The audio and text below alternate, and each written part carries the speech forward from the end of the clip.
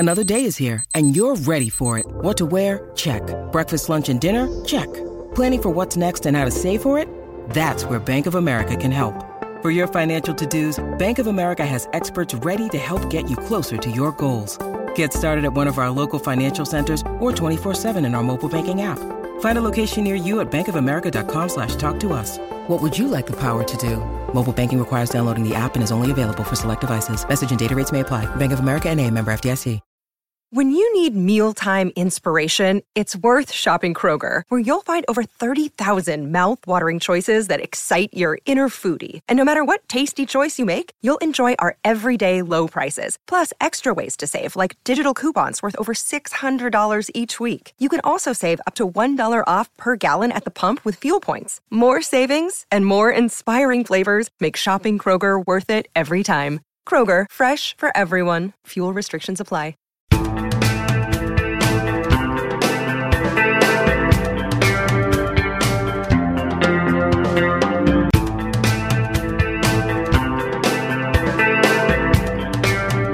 Hi, I'm Craig Ellingson, sports editor at the Edmonton Journal and the Edmonton Sun, and this is our Oilers podcast for March 24th, 2017.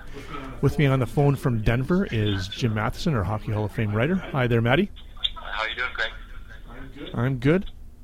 You're waiting for a flight back to Edmonton the night after the Oilers' comeback win over the last place Avalanche. It was 7-4 final, but the Oilers, those first two periods wasn't their best play this year.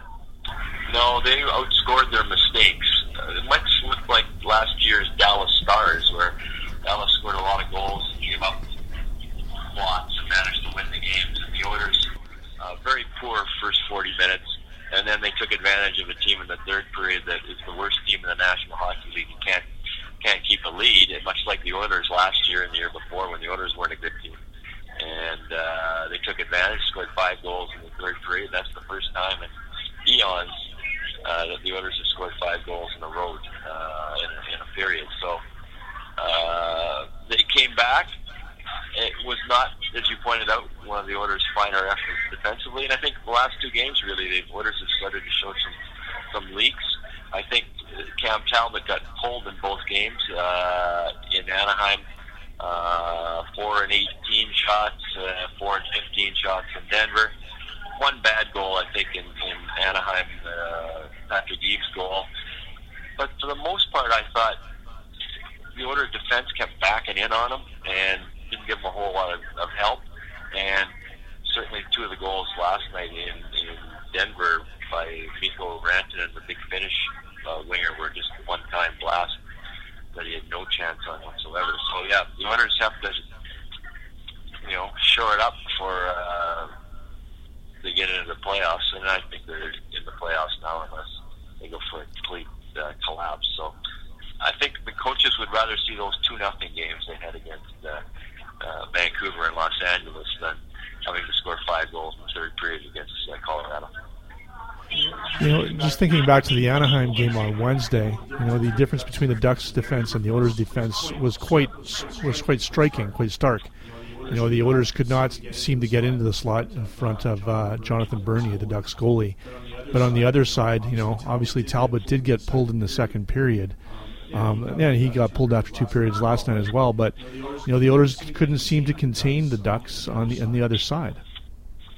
No, that's true. I think the Ducks in the second period looked like a team that played a lot of playoff games, and the Oilers players have hardly played any, and the Ducks had a very poor first period.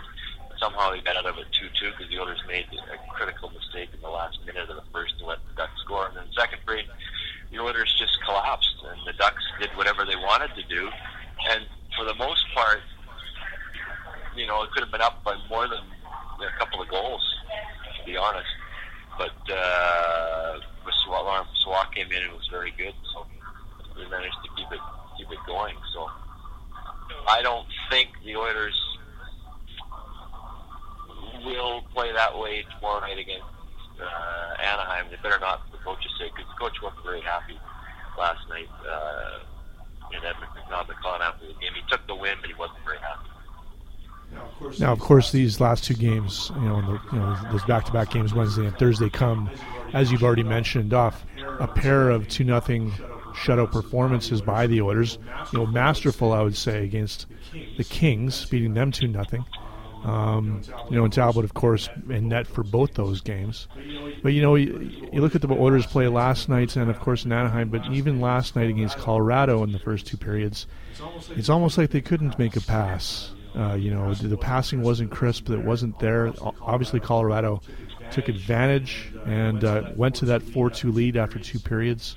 How do we explain the differences between the Oilers in those 2-0 games and then these last two games? That's for the coaches to understand, not the sports writers. I don't know. They're the ones that have to figure I know it out. It's a very hard question. I know. I do guess, wonder. It's a long season. Part of it is, I'm sure the Oilers figured, okay, they're playing the worst team in the league, and they can play however they want to play, can still beat Colorado. Colorado's only won 20 games all year, so they probably looked at the standings and said they weren't going to, but they did. And defensively, I didn't think in either game the Oilers' first defense pair of Klefbom and Larson was great. Maybe the first period in Anaheim they were pretty good, but after that I didn't think they were great. But Andre Sekera and Chris Russell were really good last night. They were the best defense pair. And they didn't get a lot of help from their forwards. There were some back-checking errors, certainly in Denver, which led to Patrick Maroon, the Oilers' Masterton Trophy nominee, starting on the first line for the first period and then winding up on the fourth line for the rest of the game. And as Todd McClellan juggled all those lines, and Leon Draisaitl didn't have a very good defensive first period either. He got moved on to another line with Ryan Nugent-Hopkins. So sometimes their minds wander. I mean, you can hammer in the defensive responsibility thing all you want. Sometimes in the game you just forget that you're supposed to check players as well as score goals, and that's what happened certainly last night in Denver, where I think the Oilers figured they could win the game any way they wanted to, and as it turned out they won 7-4, but it wasn't a 7-4 game by any stretch. It just said that in the final scoreboard. It was a much closer game than that. Now, I suppose, me asking the previous question, why, I guess we can ask that question anytime a team loses. Why didn't they win that game? They won the previous game. I mean, no team ever goes 82-0 in the season, of course. We're getting pretty critical of the Oilers who've got 89 points. Exactly, yes. And they still have 8 games to play, and if they win half those games, they're going to get close to 100. So, to me, it looks like it's a battle between Anaheim and Edmonton to see who gets home ice advantage in the first round of the playoffs in the Pacific Division. So they're still doing okay. But, I think these are lessons that the coaches can hammer home to the players, that you may think you're good and the points keep racking up, but there's fissures that happen in the game, cracks that the coaches don't like, and the players better improve upon if they want to play in the playoffs, because they can't play that leaky defensively and leave their goalies out to dry. And certainly Talbot, while he keeps saying he's not physically tired, he looks mentally tired now. I would suspect he's more mentally tired after starting 67 games. And Laurent Brossoit should get the start Saturday against the worst team in the league, and I think he's deserved it. Tell me about Brossoit's play. Obviously, he came in last night in the third period, only faced 6 shots, but he played more against Anaheim and didn't let in a goal as well. How did he look to you? Very good.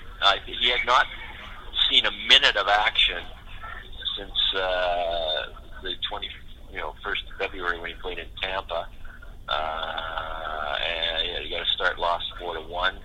And they didn't trade for a backup goalie at the trading deadline. Most of us thought they would, a more experienced backup goalie. And then they just almost like the coaches forgot about him. They wanted to get into the playoffs. They figured they'd ride Cam Talbot so he could clinch a playoff spot no matter what. And like the game in Denver, you would think that back-to-back they might go to Brossoit, but they came back with Talbot. So Brossoit has paid his dues. He's hung around. He's practiced hard. And he showed the coaches, I think, especially in Anaheim, that he's still got quite a bit of game, because Anaheim had, of their 16 15 shots over the last half of the game, I would say at least 8 of them are terrific opportunities to score a goal, and he didn't give up any, and he let the Oilers get back, get within a goal at the end of the game. So he's proved the Oilers coaching staff, the Oilers coaching staff, that he can probably start some games now, and I think he'll start against Colorado, and maybe start 1 or 2 more games before the season's over. Good for him, because I don't think you can play Talbot every game. The feeling is you might want to, but you can't. And if Brossoit plays in Edmonton, it will be the first time since December 4th, when Jonas Gustafsson got a start, that anybody other than Cam Talbot has started a game at home. So they've had 36 home games. Cam Talbot has started 35 of them. So Gustafsson lost in Minnesota on December 4th. December 4th, 2-1, I think, in overtime. So nice to see somebody else in the net. Now, you mentioned Patrick Maroon being nominated for the Masterton Trophy. And, of course, that's the Professional Hockey Writers Association's Edmonton chapter basically offering him up as the nominee. He's a deserving... obviously he's had quite the season. He easily bested his goal total from last year, which was his best offensive output. With Anaheim and Edmonton with 12 goals. This year he is at 26 now, on the way to 30, hopefully. He's an interesting story this year, of course, but deserving of being nominated for it. Yeah, he is. There were some other candidates in there, Zach Cassian, Mark Letestu. Could just as easily have got the nod, I think, this year. But Patrick Maroon, he's doubled his output of last year when he had 12 in Edmonton and Anaheim. He could score 30, and I think this year he's shown that he can be a regular contributor on a good line and play consistently throughout. He didn't have a very good game in Denver, for sure. That was one of the worst games he's played in a long, long time. But he's allowed one game where he doesn't play so well with his body of work. And he got in better shape because he had to get in better shape. He worked on it in the summer, lost some weight, got more diligent with his training regimen, and tried to play consistently well when given a chance. He's pretty much covered all the bases. He scored goals. He's been able to play with Connor McDavid, and while that's a gift from God, playing with Connor McDavid right now, he's shown that he can put the pucks away when he has the chance, and he's also fought lots. So he's protected people, and he scored, and it's a good story. Now, before I let you go and find your boarding pass, Matty, one more thing I wanted to mention. Obviously, Connor McDavid is at the top of the scoring race, and he keeps padding his totals. He's now 6 points ahead of Sidney Crosby. Now, of course, last night, it was a comeback win for the Oilers. They didn't play as well in the first 2 periods, and even though it might have been a quiet night for Connor McDavid, he still collects 2 assists on the nights. It's looking more and more here. We're down to the brass tacks of the season, and he's on the edge of maybe getting the Art Ross Trophy as the top scoring player in the league. Yeah, he's opened up a little bit of room on Sidney Crosby and Patrick Kane after neck and neck there for some time. So he's got some breathing room now. And you're right. He didn't have a great game last night, but he still got 2 points. And I can remember Wayne Gretzky being the same. You'd say, that wasn't Wayne's finest effort. At the end of the night, he got 2 or 3 points because he got the puck a lot. One of the points last night was an assist and an empty netter. But he also won a face-off to get the puck to Jordan Eberle for a goal, which was the tying goal in the third period, too. So that was a nice play. So you're right. He's picking up points because he's Connor McDavid. And I think if he wins the scoring title, he's got a great chance to also win the MVP. If he doesn't win the scoring title, I think the MVP will go to Sidney Crosby. That's my feeling. Usually the guy who wins the scoring championship is also the MVP. And it was Patrick Kane last year in Chicago, and he won the scoring title. And I think Connor wins the scoring title, and the Oilers finish second or third in their division and get close to 100 points. I think Connor McDavid can get the daily double. And of course, Gretzky was the last Oiler to win an Art Ross, and that was 30 years ago. And no Oilers got 100 points weight ever. So I don't know if Connor's going to get 100 points and have to go get 13 points in the last day, which I guess is certainly possible, but Doug Waite's the last winner to get 100 points. He got 104 points in the 90s, so yeah, it's a long time ago. But even got 100 points on a Art Rose Cross Trophy. But 104 points back in those days was pretty meager, so people were getting 150 points back in those days.